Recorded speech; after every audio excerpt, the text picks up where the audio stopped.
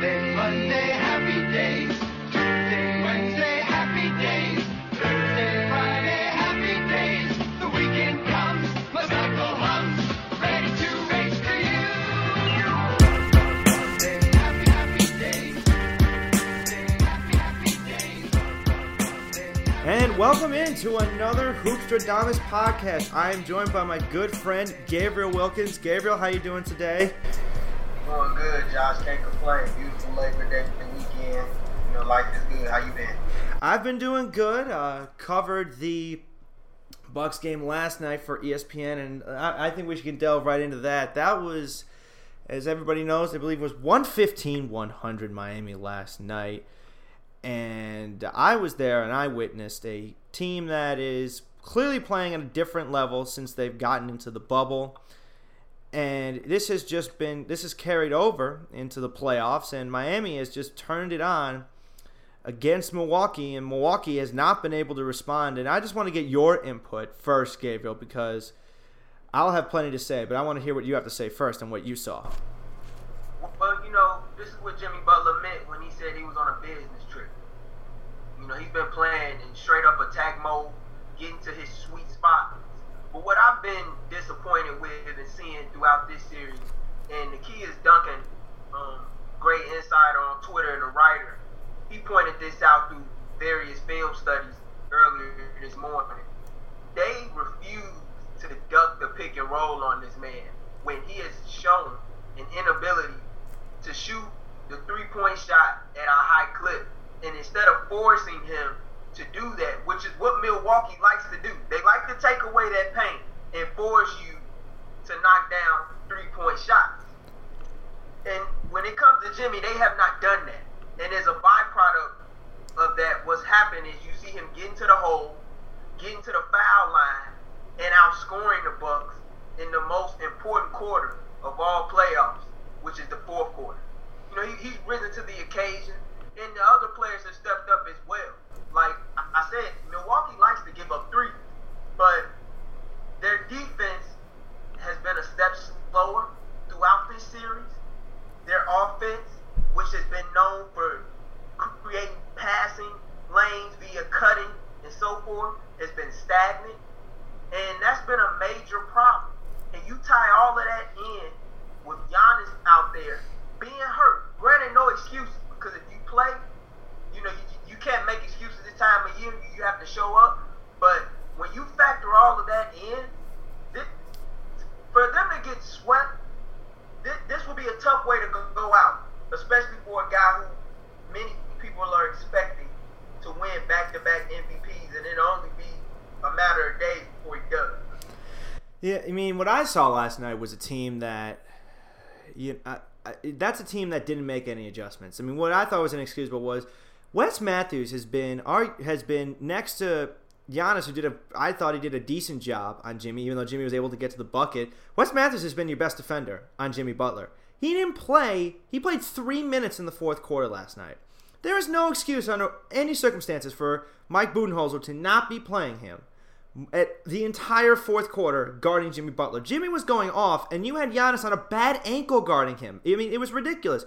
He made no adjustments whatsoever. The pick and roll wasn't working, and granted, I give Miami all the credit in the world from clogging the driving lanes for Giannis and not giving him easy drives to the bucket, but Giannis was starting to get to the rim towards the end of that game. In the third quarter, they were getting dunked because Miami was getting tired, and it really did seem like they were going to be able to get there. But once Miami started to really push them and got on that run and cut the lead to 1, I mean, they folded like it was a fucking Jenga stack. It was ridiculous. I could not believe what I was seeing. And not to mention, I think the main reason they were keying on Jimmy and letting him get to the buckets because he actually has been shooting over 50% from 3 in the playoffs. Granted, he's not shooting as many threes. He hit 1 3 fading to his left, fading away off balance, and hit the 3.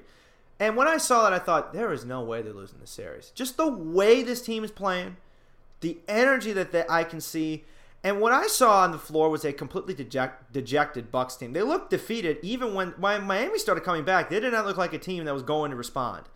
So when I saw that, I thought, there's no way they're going to come back in this game. In fact, the Heat set an NBA record last night for the largest point differential in a quarter in playoff history, which astounded me, but also didn't really surprise me. Not to mention the Bucks scored 1 point in the last 4 minutes of that game. 1 point. Which is just horrific as it is. But I really think that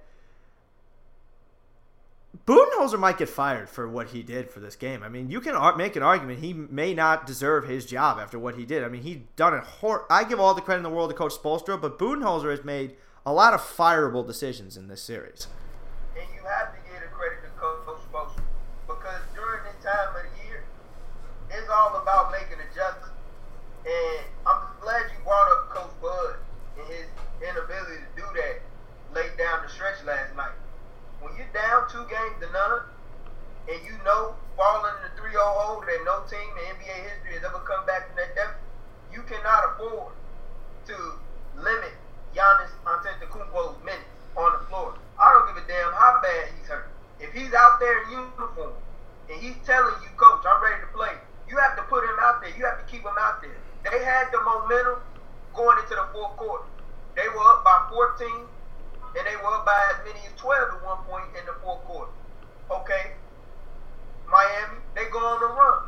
The first thing you do as a coach is call time out in that situation, and you get your best player on the floor. I agree. To have Wes Matthews out there, he did do a great job defending Giannis last night. But to play only just 3 minutes, that is an excuse, especially when your best player is hurt, and you know he's been the guy that's played the best defense on Jimmy throughout this series. Spo is on the verge of doing something that I have never seen a coach do in the playoffs, and that's possibly getting 2 head coaches fired, because he's exposing their inability to make adjustments down the stretch late in game. And in the playoffs, like I say, it's all about matchups. And Miami was a team that had giving Milwaukee problems all year long. Bam is negating that paint from Giannis, but like you said, he was able to get in there last night. But man, I'm impressed with what Miami's been able to do. If I'm Milwaukee, I understand that Jimmy shoots 50% from deep, but you still want him to shoot the 3-ball. You want to force him and play the out. If he hits that, you tip your cap. But for him to get to the rim like he did relentlessly in that fourth quarter, what it shows me is that Miami has a lot of fight, and that Milwaukee got their hearts taken from them. How they're going to respond remains to be seen, but right now, it's looking like a done deal. And Milwaukee has a lot of decisions that they need to evaluate as a front office and the ownership group over the next several months that could be very large and looming towards whether or not Giannis decides to stay there down the road. I know you've talked about it. You think he's going to leave, and honestly, I think so too, because I talked to people in Milwaukee, and they really think he's going to stay. There's no incentive for him to stay. If he doesn't care about chasing rings, then you stay.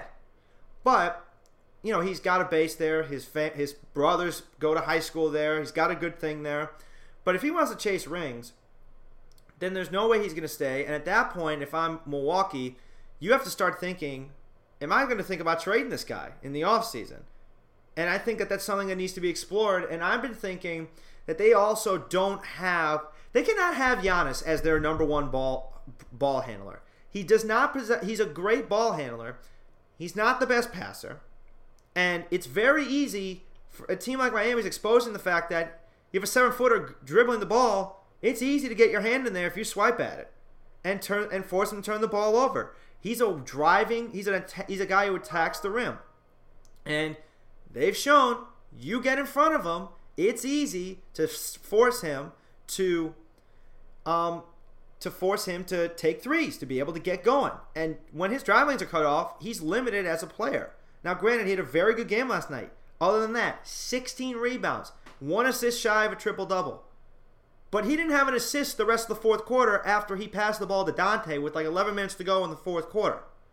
And what I see is a team that unless, to me, I think CP3 would be a great fit for them because he can be that guy who can take over the primary ball handling abilities for a guy like Giannis, and then he can be the primary pick and roll guy.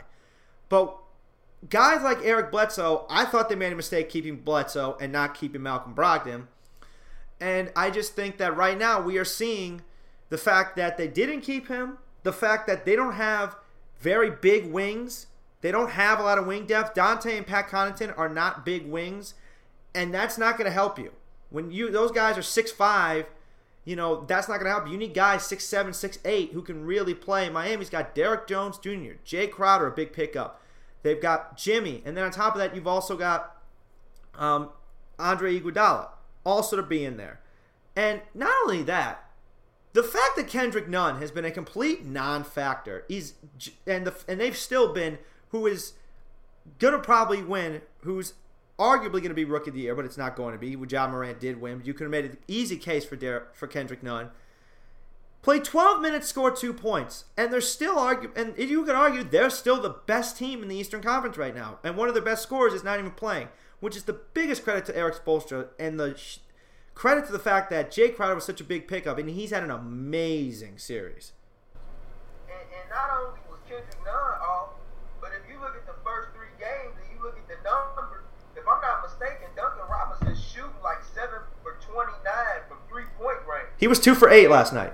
Right, and we talk about a guy that shot like close to 40% or over 40% from 3-point range this past season. He's going to get a lot of money, down the road, and he's been struggling. If he gets hot, in game 4, but Shelley go to 5, if Milwaukee win, look out, it's a done deal. And the points that you bring up about Milwaukee, like I don't think Milwaukee succeed to trade Giannis, but you damn sure better get another guard in that rotation that's capable of creating his own shot and taking some pressure off of Giannis, who, for lack of better term, like he's really getting exposed this year. He's getting exposed. His poor footwork is getting exposed, and he has to find a way. If he doesn't add a 3-point shot, to at least add a back him down post up game with at least 3 to 4 counter moves inside, with a 10 to 15 foot jump shot, where he's able to take advantage of smaller wings inside. Because if he doesn't, he's going to have to go to a place where he has a pick and roll guard that can take that pressure off of him and create his own shot. And Milwaukee's missing Brogdon right now. I'm glad you brought him up as well, because he was a big part of their team's success last year as a pick and roll ball handler. And the fact that they lost him, that he was very valuable for them. And I honestly think that Giannis is best served as a guy who's going to be attacking the rim, almost like in a Rudy Gobert sense, and except he can handle the ball and he can create his own shot when he needs to. And I've been thinking that if you're going to look at a play, Golden State's the best choice for him to go, because you got Steph Curry to be able to do that. I mean, if you're going to look into a place like that, now granted they have Andrew Wiggins there, you can go to a place like Toronto, you can go to a place like Miami, but I don't know where he fits in Miami because they got Bam in the middle, so I don't know if that would work necessarily. And they got too much payroll. Yeah, exactly. Dallas. I like where your head's at. That's a good idea. I love that idea. His agent was at a game in Dallas this year, and that typically doesn't happen, but we'll see. That's down the road, and that's why I think the Bucks, if they get swept and go out the way they appear to be going out right now, the pressure to win next year is at an all-time high. The media coverage of that team continues to grow, and the countless speculation surrounding Giannis's free agency is going to be in his ear, left and right, wherever he turns, in addition to his teammates. And when you put that pressure on a type of team, either one or two things happen. You find a way to come together and formulate success, or you crumble. And honestly, they crumbled. They had the pressure on them this series, and they crumbled. They completely crumbled. And, I feel like they had their chance. This was either last year or this year was their chance. They lost both times, and they're about to lose this time. And I think, I don't really know what you do. And I was listening to Bucks fans, and I listened to Coach Budenholzer after the game. His post-game press conference was absolutely horrible. You just throw your hands up. If I was a reporter, I'd be like, Coach, what the hell are you talking about? You just got your ass kicked. He was still making excuses after the game. They said, Coach, do you think playing, you should have played Middleton or Giannis 35 or more than 35, 36 minutes? He said, no. He said, no, I thought they played enough. And that was all I needed to know about where Coach Budenholzer's head at. He's a great coach, but what? See you later. I'm going to shower. But what I see is a guy who, I saw it when he coached the series against Cleveland, when he played LeBron in that Eastern Conference Finals. They had a chance. They could have maybe taken him to 5-6 games. I don't think they would have beaten him. But in that series, he didn't make any adjustments there either. And they got swept there easily. So I think at this point, if they don't show up next year, there's no way Mike Budenholzer's keeping his job. He might not keep it after this season, after this series either. Well, I think he had earned the benefit of the doubt. I wouldn't be shocked because in this day and age, anything can happen. But he's had a successful first 2 years in Milwaukee.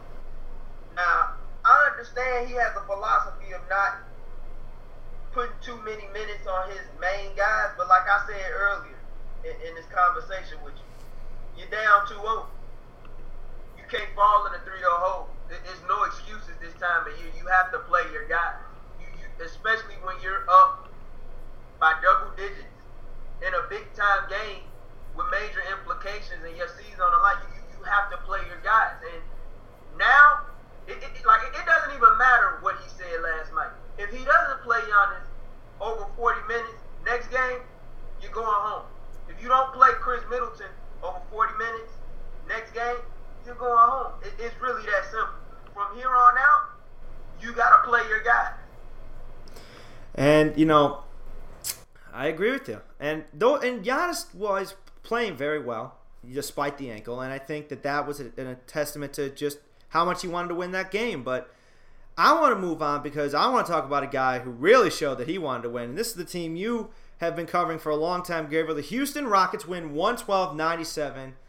And I got to say, I saw a team that this is going to be a tough series for the Lakers. They can play at the Lakers' tempo. I've seen it. They didn't have to shoot 53s to win. And it's been really interesting to see. James Harden came out, and even Russell Westbrook came out, and they want to beat the Lakers so bad because they want to shut everybody up. They're sick of it. And I know you've been talking about that too, how sick and tired they are. And after Russ hit that three over Anthony Davis, I love how he was talking smack to people in the crowd, the families of the crowd. He didn't care who was in the crowd, just screaming obscenities at everybody. But that's his competitive nature, and that's one of the things I love about Russ. But tell me what you saw in that game, because what I saw is a team that can play at the Lakers' pace if they want to and still win the games, and has the post defense to slow them down. What I saw last night from the Rockets is a team that has been battle tested for 3 straight years in the playoffs, from going up against a 60-win San Antonio team to Golden State in back-to-back years in the Western Conference Finals and in semifinals. Find a way to come together and say, hey, we've been here before. And James setting the tone, starting with attacking the rim, on top of on the defensive end as well, serving as a viable post defender against Anthony Davis and PJ Tucker. You know, one thing I say about James all the time, I know James is a guy that's very unselfish, and he's going to tell you that Russell Westbrook is the leader of the team. But and to some degree he is from an emotional standpoint, a great deal. However, James, when he plays that way defensively, other guys follow. And he's leading by example.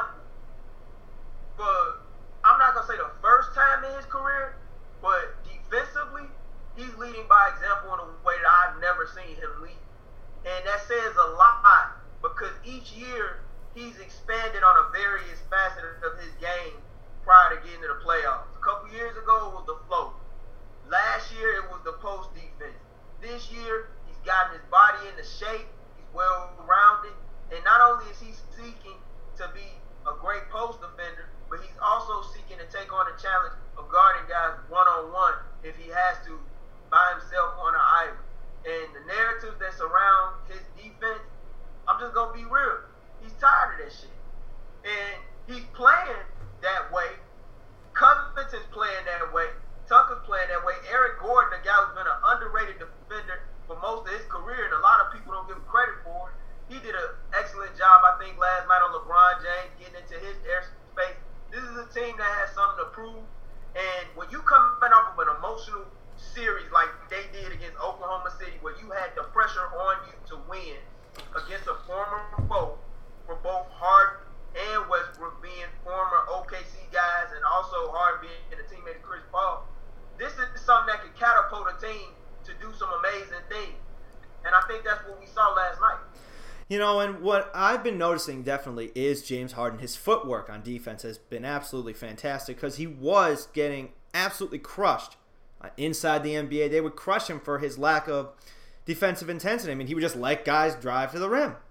And it was disappointing for me to see because seeing James Harden as one of the best scorers that I've ever seen, when I see a guy not giving that effort on defense, that pisses me off. Because I want to see him giving that effort because I know a great player like that has the ability to get better like on the defensive end. Because sometimes LeBron will do that. He'll take plays off on defense. But we know LeBron can play defense. I saw that in 2011 when he guarded Derrick Rose. He didn't give him a moment to breathe. And Derrick shot under 40% in that series. And so we know what LeBron can do. But the thing that I think is clearly getting exposed is the fact that the Lakers cannot shoot the three to save their freaking life. They can't. They have no consistent shooting whatsoever. And I thought that was going to be their biggest weakness going into the season. I thought, well, they've got their Scotty and they've got their Mike, so who gives a shit? But no. You can't do that if you don't. Scotty and Mike had a lot of three-point shooters to back them up. That's what helped them. They had a Joe Butcher. They had a Steve Kerr. They had a Tony Kukoc. Guys could knock. They had a Scott Burrell. They had guys who could knock down the shot, and they could trust in those moments. Scotty could hit the three if they needed him to. Right now, the guy you need to step up is Danny Green. And Danny Green has been colder than the Arctic since he's been in the bubble. And when one of your most reliable players is not doing his job, that's going to give you problems. Not to mention, Rajon Rondo just came back from that injury and played 25 minutes. Granted, I get it. He's a great player, has a ton of experience. But he was a minus 10 last night. Kyle Kuzma was a minus 21. And if Kuzma's not producing for them, that leaves LeBron and AD, who had 45 points between the two of them. Granted, that's very solid, but that's not going to get 45 points from both those guys is not going to be enough, especially when no one else is producing. Absolutely. And not only is 45 points not going to be enough, but 0 points in the fourth quarter isn't going to be enough. If you're LeBron James, you have to be better. I didn't even realize they didn't have any in the fourth. He didn't score. He didn't score in the fourth quarter last night. PJ Tucker's defense on him in that second half was impressive. Not fighting for the pump fake, forced him to take contested three-point shots left and right. And Anthony Davis is a guy that's going to have to step up as well. And this is what I was saying a couple weeks ago about the Lakers. I think their top two players are among the top 5 players in the league. However, for the first time in LeBron James' career, we're going to have to see him lead a team as the leading playmaker without another guard who is capable of playing on the ball and creating a shot out of either the pick and roll set or isolation. And that puts a lot of pressure on LeBron James to step up and lead the Lakers to a championship. And I think one thing that showed last night, and I'll say this again, I've said it before and I'll say it again, was the loss of Avery Bradley. Avery Bradley was a guy who was a tremendous on-ball defender for them, a guy who I know for a fact they would have sought to throw on a Westbrook or Harden interchangeably. They don't have that piece anymore. And Rondo getting 20 25 minutes in his first game since March. If I'm Frank Vogel, I have to find a way to do better with my rotations. So LeBron and AD both can have the spacing in which they need to not only create for themselves, but to facilitate for others. And I expect this to be a very competitive series. If I know LeBron James, my thought has always been, until you knock the king off of his throne, he's still the king, and I still fully expect him to be able to do it. But looking at the supporting cast that he has right now, one thing definitely is clear. Compared to the Eastern Conference, if LeBron had this team in the Eastern Conference, I think now it's a little bit different because the Eastern Conference, compared to when he was there, is vastly superior now. And I don't think he would just be able to cakewalk through it like he used to. But with a supporting cast like this, let's say 2 years ago, he probably could still go to the finals. But now we're seeing he's in the Western Conference. He's playing much higher quality competition. And we all said if he's able to find a way to get to the West, he's clearly above and beyond he's right there with Michael, and I feel like he's right there. Talent-wise, I always thought he was just as good, if not better, than Michael. I always thought he was. Just because bigger, stronger. He's got the ability to play 1 through 4, even 1 through 5 if you really want to. Better rebounder, and he's shown as the point guard, he can lead the league in assists too, and still give you 30 points on the daily basis. We saw Michael do that, but we only saw him do it for 12 games. When it comes to the Lakers, I was very questionable about this team going into the season because I thought they have no shooting whatsoever, and in the regular season, you can get by with Anthony Davis and LeBron James leading the way on a nightly basis. LeBron can take nights off, and AD can drop 40 if he wants to because it's the regular season. But when you get to the playoffs, and you have a team like Houston who has, as you said, been battle-tested and has guys who want to win as bad as Westbrook and Harden do, and on top of that, has Eric Gordon, who is one of the most unsung players in the league, PJ Tucker, one of the most underrated players in this league, one of the best role players in this league. Robert Covington also, I believe, I saw as the first player to have like 20 steals and 10 blocks, and I think his first 10 games of the playoffs since Ben Wallace. So when I'm seeing numbers like that and I'm seeing guys being able to do that, it's showing me that while everyone made fun of Houston for making that deal for Clint Capella, which I thought, honestly, at the time I thought, well, okay, this might not work. But when I saw them come out and play the Lakers in that first game after they made the trade, I thought they match up way better against the Lakers than they did before. And now I'm really starting to think they have a legit chance to win this series. See, that's what it's all about this time of year. It's all about matchup. And every matchup in the playoffs is different. One thing that the Rockets have struggled with all year long is going up against smaller guards. Oklahoma City had small guards who were capable of creating their own shots off the dribble, as well as creating catch-and-shoot opportunities for the likes of Luke Dort and Danilo Gallinari. And now, in this series, Harden doesn't have to deal with that. Westbrook doesn't have to deal with that. Luke Dort, as everybody was saying last night on Twitter, does not play for the Los Angeles Lakers. With that being said, they have a chance, but you also have to realize as well that the Lakers are going to do what is necessary to make adjustments. Bron is going to do what's necessary to make adjustments. If they cut the turnovers down, which they had 15 last night that led to 27 Houston points. They cut those turnovers down, and they're able to convert shots and get better offensive spacing. This could be a tied series. However, it's going to come down to the stars, who shows up and who takes over games with the money on the line. But I do expect this to be a very fun, exciting series. You have two different teams with contrasting styles of play. One wants to beat you playing small, another one wants to beat you playing big. We're going to see which one wins out. Yeah, and, for me, I think that one of the keys is going to be the Lakers' ability to get offensive rebounds and make those second-chance points. I think that's going to be a huge key because they had 10 offensive rebounds last night, and I think that's going to have to be the key because they shot 29%. We've seen them, if they can shoot 33 to 35% from deep, that's going to be enough, I think, to win them a game. But when you're shooting under 30%, that takes a lot out of it. And so I think the Lakers, because LeBron James is that guy who he's in playoff mode, and I can see that. Far and away, he's in playoff mode, and playoff LeBron is a different animal in and of itself. But we know he can do it. We know he's capable of making adjustments. We know that the Lakers are going to make adjustments. We know LeBron's going to make sure that they make those adjustments. So while I think Rockets fans can be very happy with what's going on, I expect the Lakers to come out and win Game 2, and I think this is going to be I expect this to be a 6 or 7-game series. I do not expect the Lakers to just go all of a sudden win 4 in a row, because I think the Rockets are going to come out and really make this a very tough series for the Lakers. And one thing to keep an eye on, too, in this series is the rebounding numbers. Like you said, Lakers had 10 offensive rebounds, and that is impressive. But when you're the Lakers and you're playing, you're big, and the rebounding margin total is even. I believe it was 40-40, so it was a tie last night.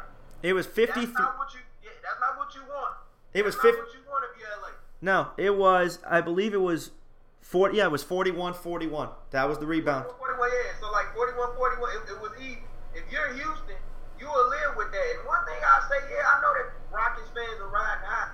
However, James Harden said it best last night in the press conference. They're gonna have to be more focused, more locked in Game 2. Not only on the defensive end, but also hitting shots. They didn't even really shoot the ball all that well from three-point range, but because they set the tone by attacking the rim, getting to the free throw line, it proved to be enough on Friday night. I agree. I'm really excited to see this series. And tonight we got also 2 great games. We got Game 4 between the Celtics and the Raptors. And we got Game 2 of the Clippers and the Nuggets. And right now, I've got the Clippers going to the conference finals. And I've got Boston. I had Toronto winning the series. But honestly, I'm starting to lean more towards those Celtics. I think this team is also almost at a level that Miami's playing at. This team, and I said Marcus Smart was going to be the key in this series and has really stepped up. And if it wasn't for a 3-pointer at the buzzer, they're up 3-0 right now.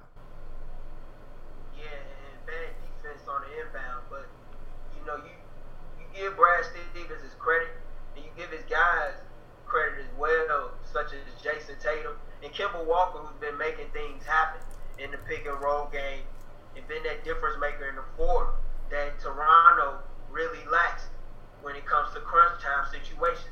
Having a guy that can get a basket and a bucket when you need him. I like Boston in that series. I think they'll find a way to make the simple adjustments. In my opinion, it really should be a 3-0 series right now.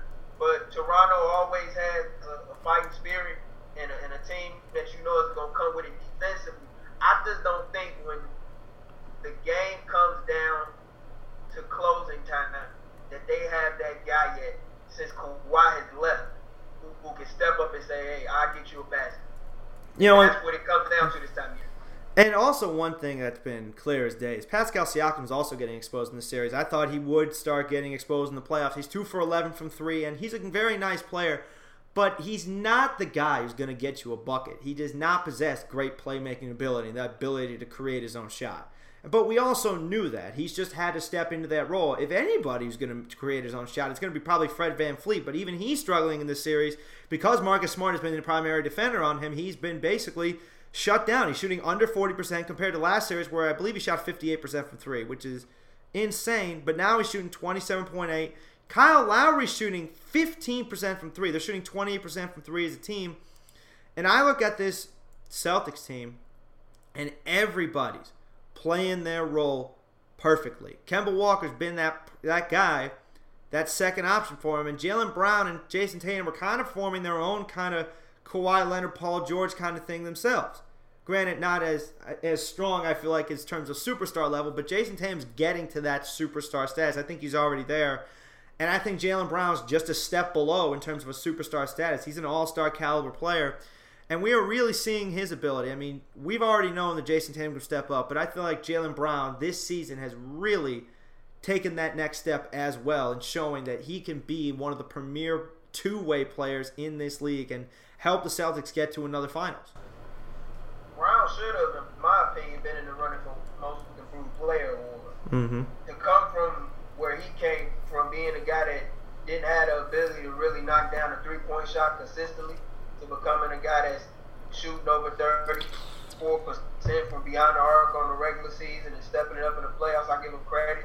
And also Marcus Smart as well, who was huge in that game too, hitting a lot of catch and shoot threes to help the Celtics rally back from behind double digits in that fourth quarter. That's really left a significant imprint on this series through the first 3 games.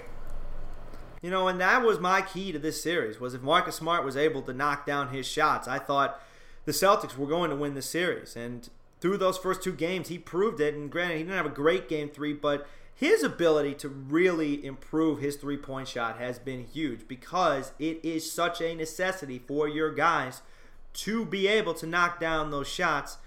You know, the one thing that I think could become an issue is after you get past that lineup, you know, they have a nice rotation there, but are their wings going to be quality enough that they're going to be able, let's say they do play Miami, are they going to be able to stay with those guys on Miami? Are they going to be able to match up with them wing for wing? I'm not sure, because the quality of the wings on Miami, I feel like, granted, they have I think they have the best player in that series, and third in Jaylen Brown. You could argue Bam would be third or fourth in that series.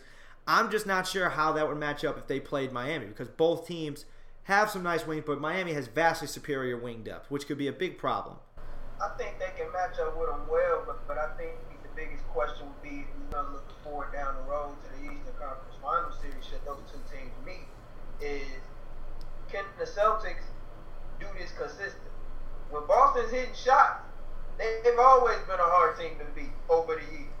It's when Boston is struggling when the game starts to change. And these guys, Brown, Tatum, they got a lot of experience under their belt. They played in conference finals in seasons past against the Kings when he was ruling over the East. Now they don't have to worry about that anymore. And we're going to really see just how tough and strong these guys are and whether or not they're legitimately the real deal. I agree. So who do you got tonight, Gabriel? We'll close it out with that. We'll give our predictions. Tonight I'm gonna go with the Celtics. I just think they got too much firepower for Toronto right now. I think it'll be a close one, although I believe in the Ian Kimball. Walker will continue to be the star among stars and make some big time plays in the fourth quarter, as he's proven to through the first 3 games in the series. And I think in the nightcap between Denver and Los Angeles, I just think the Clippers have too much firepower. I think Denver's defense is outmatched, and if Jokic isn't gonna get his foot speed up anytime soon, they're going to be in a lot of trouble.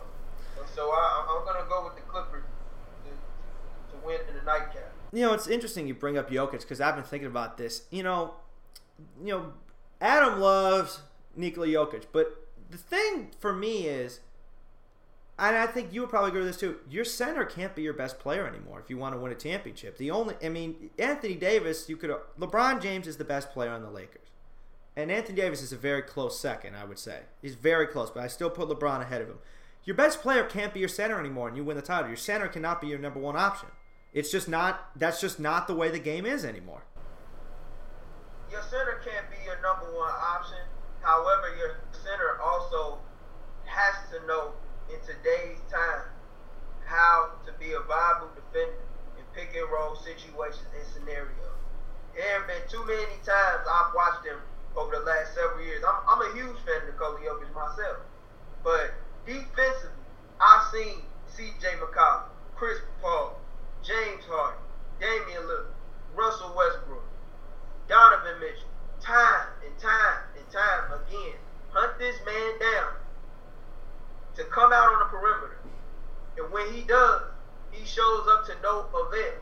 His foot speed is slow, and that's in spite of losing weight and getting himself in the shape in which he needs to run up and down the court. He's a gifted player. He's a tremendous talent. I would take nothing away from Jokic. He's a top 5 center in the game.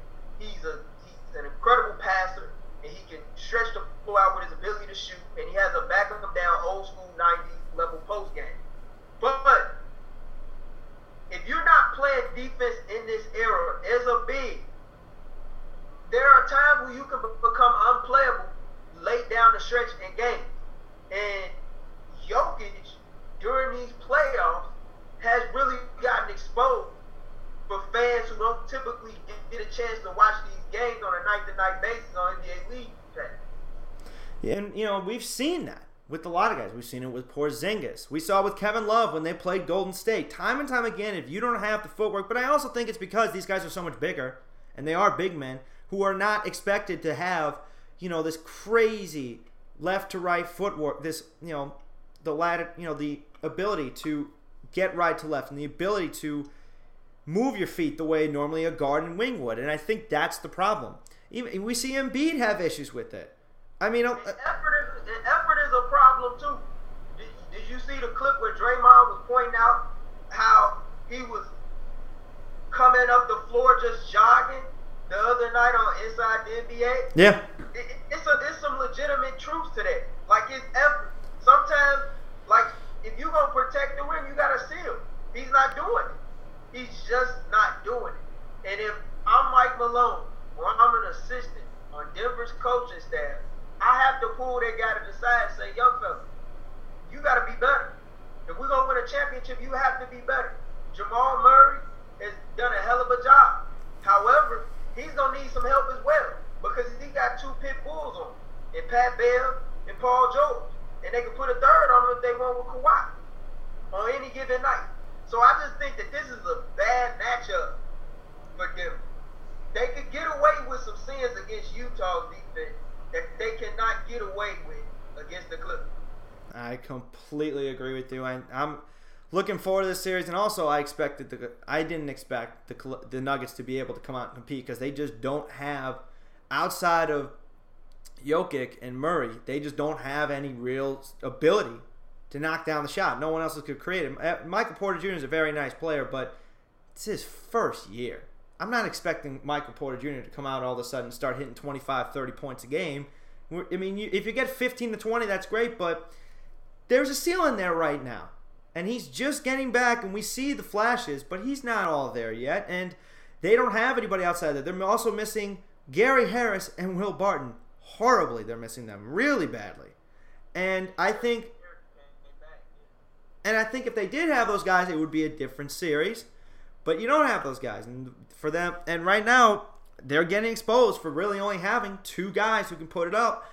And one of your guys is Jokic, and he has to take 20 shots a game, which is nowhere near what he's expected to do. I believe he only shot about 12 shots a game in the regular season, which is what he's accustomed to. It's not a recipe for success. The only guy who takes, if you're going to take 20 shots a game and have him, be that guy is going to be Embiid or Anthony Davis. And there's one thing I want to point out about Denver. Not that I'm trying to shun their light, because they've been a great regular season team over the last 2 years.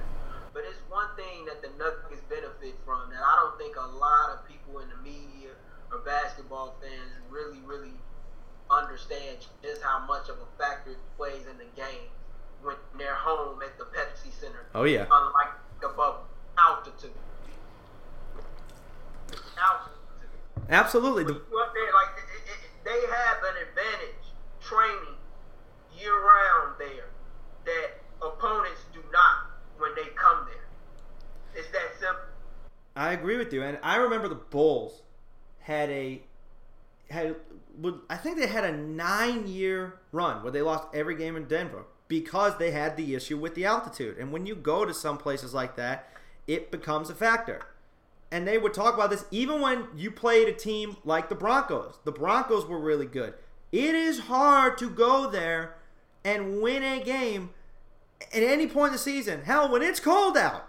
Do you really want to play Denver, like a Broncos team in the cold in Mile High Stadium or wherever they play? I don't know what the name of the stadium is now, but you get my point. It's not fun playing in that, and it does alter your game. By the fourth quarter, you're gassed usually by the fourth quarter, and that plays into how teams close out games. And I think that we're seeing teams in the bubble, I think like a team like the Bucks, not having that home crowd is crippling them. They can't feed off the energy from their fans. LeBron can't, the Lakers can't. Team like Houston, they don't need it. Russell Westbrook gives them all the energy they need to be able to feed off each other. Jimmy Butler's providing that energy that they need for Miami Heat to feed off each other. You've got to be able to create that. And we're seeing that. I'm seeing it from Miami. I'm seeing it from Houston. I'm seeing it from the Celtics. I'm seeing it at times from the Clippers. And the Lakers can. LeBron can be that guy. But I don't see any of that from a team like Milwaukee or a team like Denver. It's not there. It's a huge factor that they're missing. I think they know that, and they were trying to cover up for it. But I saw those teams in the bubble, and they did not look like themselves. And see, one thing about this bubble, it's like a pro-am style level Yes. around the game. And you brought up Houston. I know James Harden. I know a lot of people around him personally. You know what James Harden loved to do between the months of July, August, and September? He loved to show up to the Drew League and pull up there and drop 40 plus. This is a perfect environment for guys like a James Harden. No home court advantage. I'm playing in the summertime. I'm used to training year round and hooping all day long. UCLA pickup games in the day, Drew League games in the evening. This is nothing to guys of his caliber who just love to go out there and hoop. And this is really going to show us who loves basketball and who doesn't, in my personal opinion. And that's what this bubble is going to show us. And it's been showing us that on a lot of levels. I definitely agree with you. Gabriel, thank you for coming on. It's always a pleasure. Anytime. And once again, this is Hoopstradamus. You can find us on Spotify and iTunes. You can also catch Running with the Bulls, Adam Shalafu. His podcast, you can find that on the podcast app as well as iTunes as well. Thank you guys for tuning in, and have a good Labor Day weekend, everybody.